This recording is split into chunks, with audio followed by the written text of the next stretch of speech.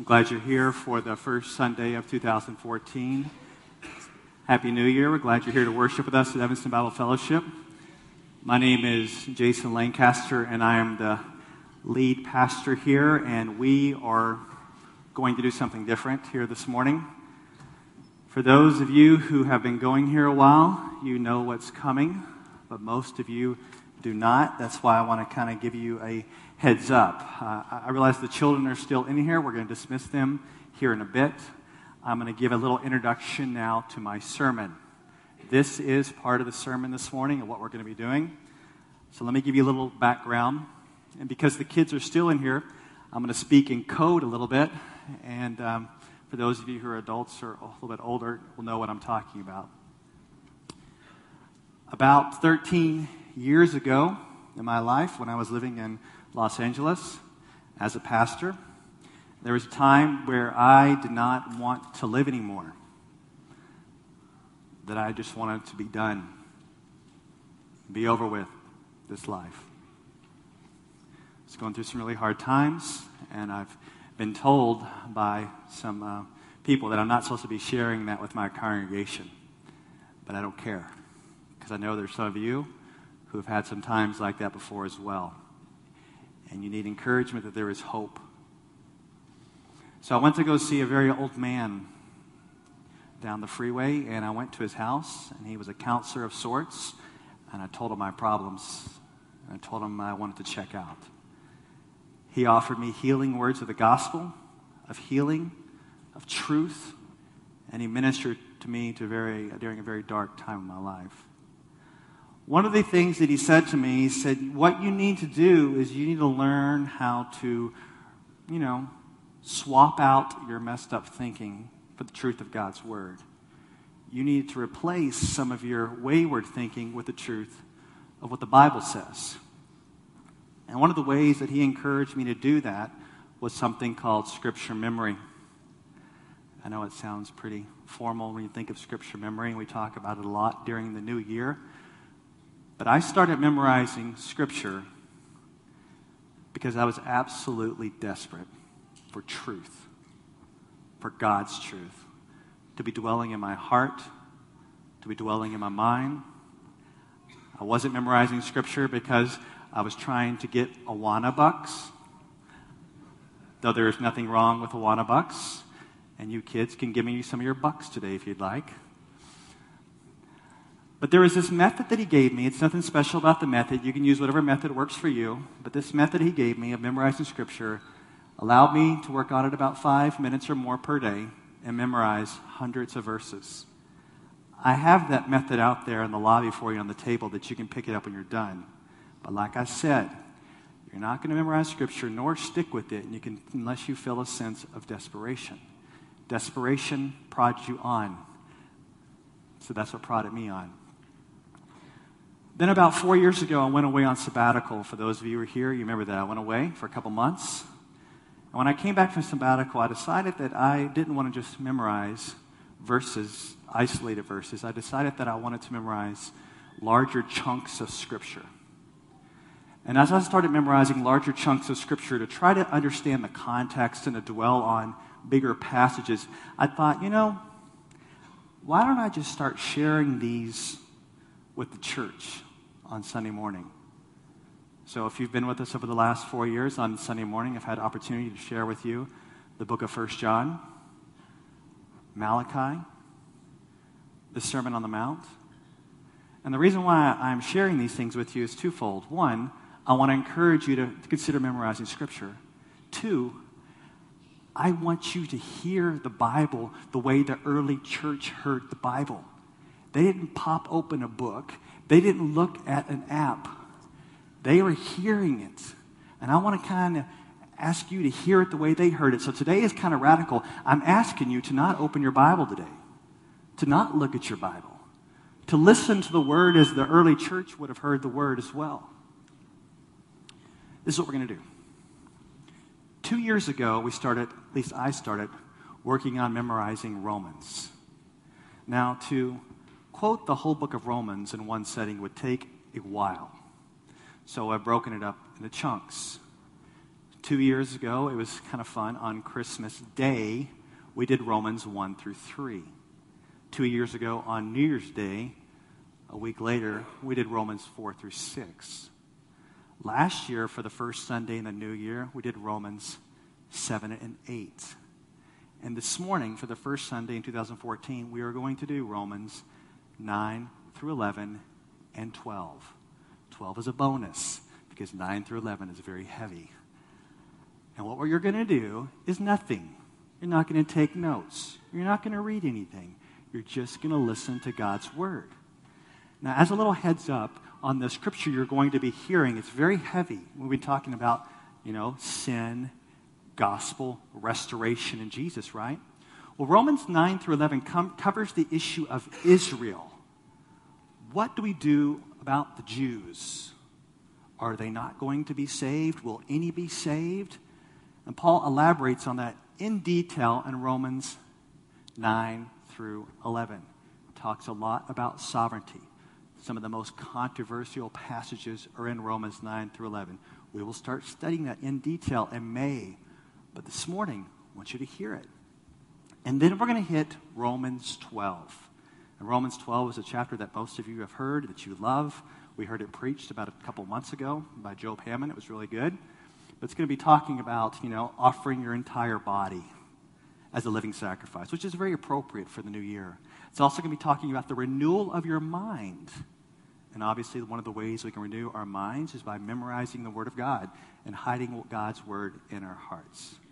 So for this morning, we're going to have a little bit of recitation, a little bit of music, a little bit of recitation, a little bit of music, a little bit of recitation, a little bit of music, and we'll finish it off by celebrating the Lord's Supper together.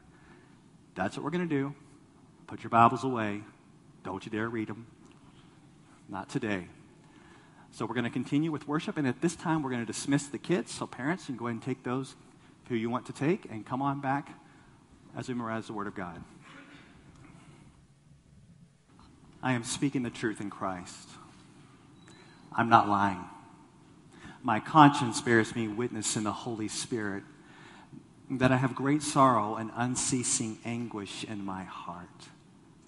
For I could wish that I myself were accursed and cut off from Christ for the sake of my brothers, my kinsmen according to the flesh. They are Israelites, and to them belong the adoption, the glory, the covenants, the giving of the law, the worship, and the promises. To them belong the patriarchs. And from their race, according to the flesh, is the Christ, who is God over all, blessed forever. Amen. But it is not as though the word of God has failed. For not all who are descended from Israel belong to Israel, and not all are children of Abraham because they are his offspring. But through Isaac shall your offspring be named. This means that it is not the children of the flesh who are the children of God, but it is the children of the promise who are counted as offspring. For this is what the promise said. About this time next year, I will return, and Sarah shall have a son. And not only so, but also when Rebekah had conceived children by one man, our forefather Isaac, though they were not yet born, and had done nothing either good or bad, in order that God's purpose in election might continue, not because of works, but because of him who calls. She was told, the older will serve the younger. As it is written, Jacob I loved, but Esau I hated. What shall we say then? Is there injustice on God's part? By no means, for he says to Moses, I will have mercy on whom I have mercy, and I will have compassion on whom I have compassion. So then it depends not on human will or exertion, but on God who has mercy. For the scripture says to Pharaoh, for this very reason I have raised you up, that I might show my power in you, and that my name might be proclaimed in all the earth. So then, he has mercy on whom he wills, and he hardens whomever he wills. You will say to me then, why does he still find fault? For who can resist his will? But who are you, O man, to answer back to God? Well, what does molded say to its molder? Why have you made me like this? Has the potter no right over the clay to make out of the same vessel and the same lump one vessel for honorable use and another for dishonorable use? What if God, desiring to show his wrath and to make known his power, has endured with much patience vessels of wrath destined for destruction in order to make known the riches of his glory to vessels of mercy prepared beforehand for glory? Even us, whom he has called, not from the Jews only, but also from the Gentiles. As indeed he says in Hosea, those who are not my people, I will call my people. And her who is not beloved, I will call beloved. And at the very place where it was said to them, you are not my people, there they shall be called sons of the living God. And Isaiah cries out concerning Israel, though the number of the sons of Israel be as the sand of the sea, only a remnant of them will be saved. For the Lord will carry out his sentence upon the earth fully and without delay. And as Isaiah predicted, if the Lord of hosts had not left us offspring, we would have become like Sodom and been like Gomorrah. What shall we say then? That Gentiles who did not pursue righteousness have attained it? That is a righteousness that is by faith, but that Israel, who pursued a law that would lead to righteousness, did not succeed in reaching that law. Why? Because they did not pursue it by faith, but as if it were based on works. They have stumbled over the stumbling stone. As it is written, behold, I am laying a stone in Zion, a rock of stumbling and a log of offense. And whoever believes in him shall not be put to shame. Brothers, my heart's desire and prayer to God for them is that they may be saved. For I bear them witness that they have a zeal for God, but not according to knowledge. For being ignorant of the righteousness of God and seeking to establish their own, they did not submit to God's righteousness. For Christ is the end of the law for righteousness to everyone who believes. For Moses writes about the righteousness that is based on the law, that the person who does the commandments shall live by them. But the righteousness based on faith says, do not say in your heart, who will ascend into heaven, that is to bring Christ down? Or who will descend into the abyss, that is to bring Christ up from the dead? But what does it say? The word is near you, in your mouth and in your heart. That is the word of faith that we proclaim. Because if you confess with your mouth that Jesus is Lord and believe in your heart that God raised him from the dead, you will be saved.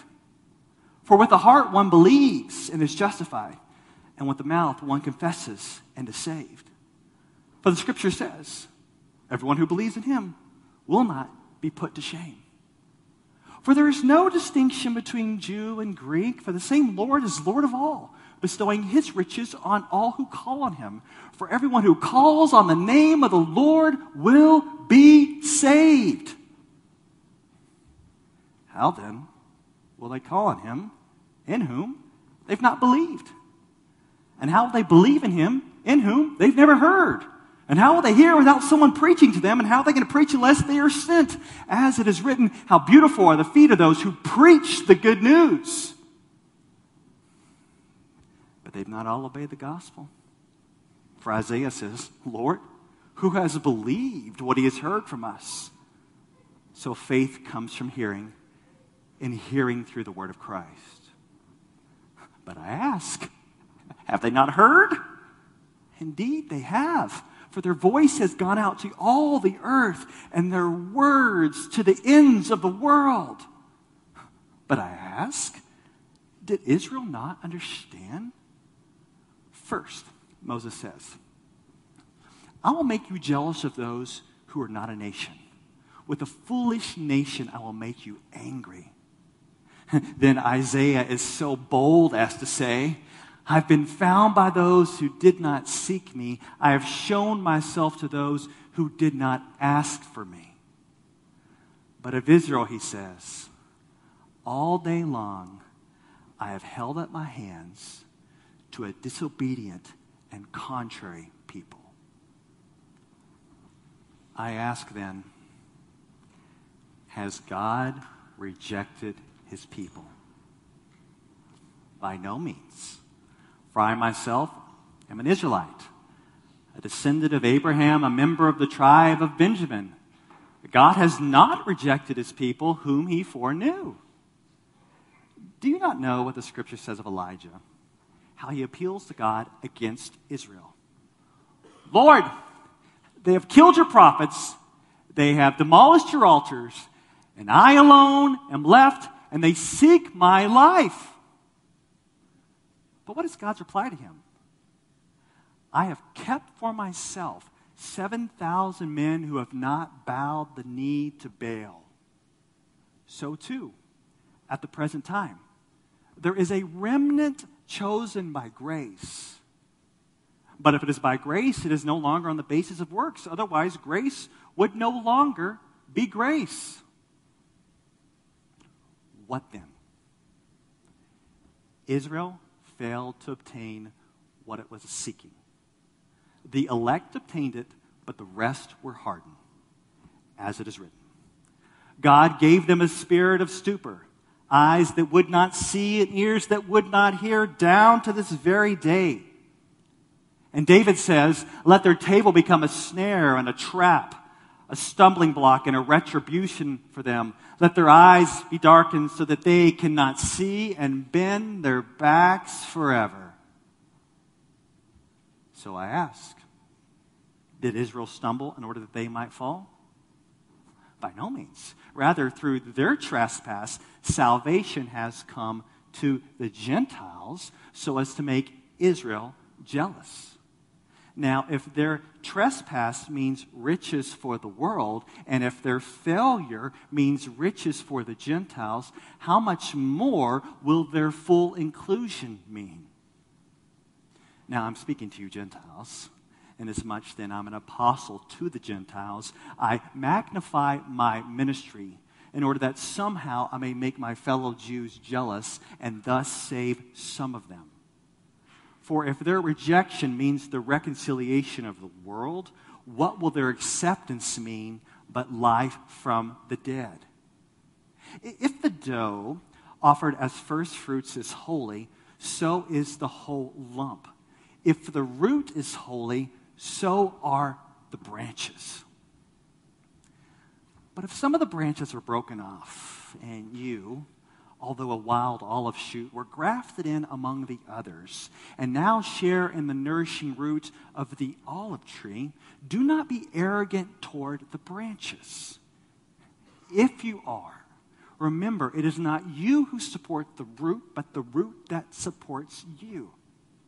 Then you will say, branches were broken off so that I might be grafted in. That is true. They were broken off because of their unbelief, but you stand fast through faith. So do not become proud, but fear. For if God did not spare the natural branches, neither will he spare you. Note then the kindness and the severity of God. Severity toward those who have fallen, but God's kindness to you, provided that you continue in his kindness. Otherwise, you too will be cut off. And even they, if they do not continue in their unbelief, will be grafted in. For God has the power to graft them in again. For if you were cut off from what is by nature a wild olive tree and grafted contrary to nature into a cultivated olive tree, how much more will these, the natural branches, be grafted back into their own olive tree? Lest you become wise in your own sight, I want you to understand this mystery, brothers. A partial hardening has come upon Israel, into the fullness of the Gentiles has come in, and in this way all Israel will be saved. As it is written, the deliverer will come from Zion. He will banish ungodliness from Jacob, and this will be my covenant with them when I take away their sin. As regards the gospel, they are enemies of God for your sake, but as regards election. They are beloved for their sake of their forefathers. For the gifts and the calling of God are irrevocable. For just as you were at one time disobedient to God, but now have received mercy because of their disobedience, so they too have now been disobedient, in order that by the mercy shown to you, they may also now receive mercy. For God has consigned all to disobedience, that he may have mercy on all. Oh, the depth of the wisdom and riches and knowledge of God. How unsearchable are his judgments and how inscrutable his ways. For who has known the mind of the Lord, or who has been his counselor, or who has given a gift to him that he might be repaid? For from him and through him and to him are all things. To him be glory forever. Amen. I appeal to you, therefore, brothers, by the mercies of God, to present your bodies as a living sacrifice, holy and acceptable to God, which is your spiritual worship. Do not be conformed to this world, but be transformed by the renewal of your mind, that by testing you may discern what is good and acceptable and perfect. For by the grace given to me, I say to everyone among you, not to think of himself more highly than he ought, but to think with sober judgment, each according to the measure of faith that God has assigned. For as in one body we have many members, and the members do not all have the same function, so we, though many, are one body in Christ, individually members one of another. Having gifts that differ according to the grace given to us, let us use them. If prophecy, in proportion to our faith. If service, in our serving. The one who teaches and is teaching. The one who exhorts in exhortation. The one who contributes in generosity. The one who leads with zeal. And the one who does acts of mercy with cheerfulness. Let love be genuine. Abhor what is evil. Hold fast to what is good. Love one another with brotherly affection. Outdo one another in showing honor. Do not be slothful in zeal.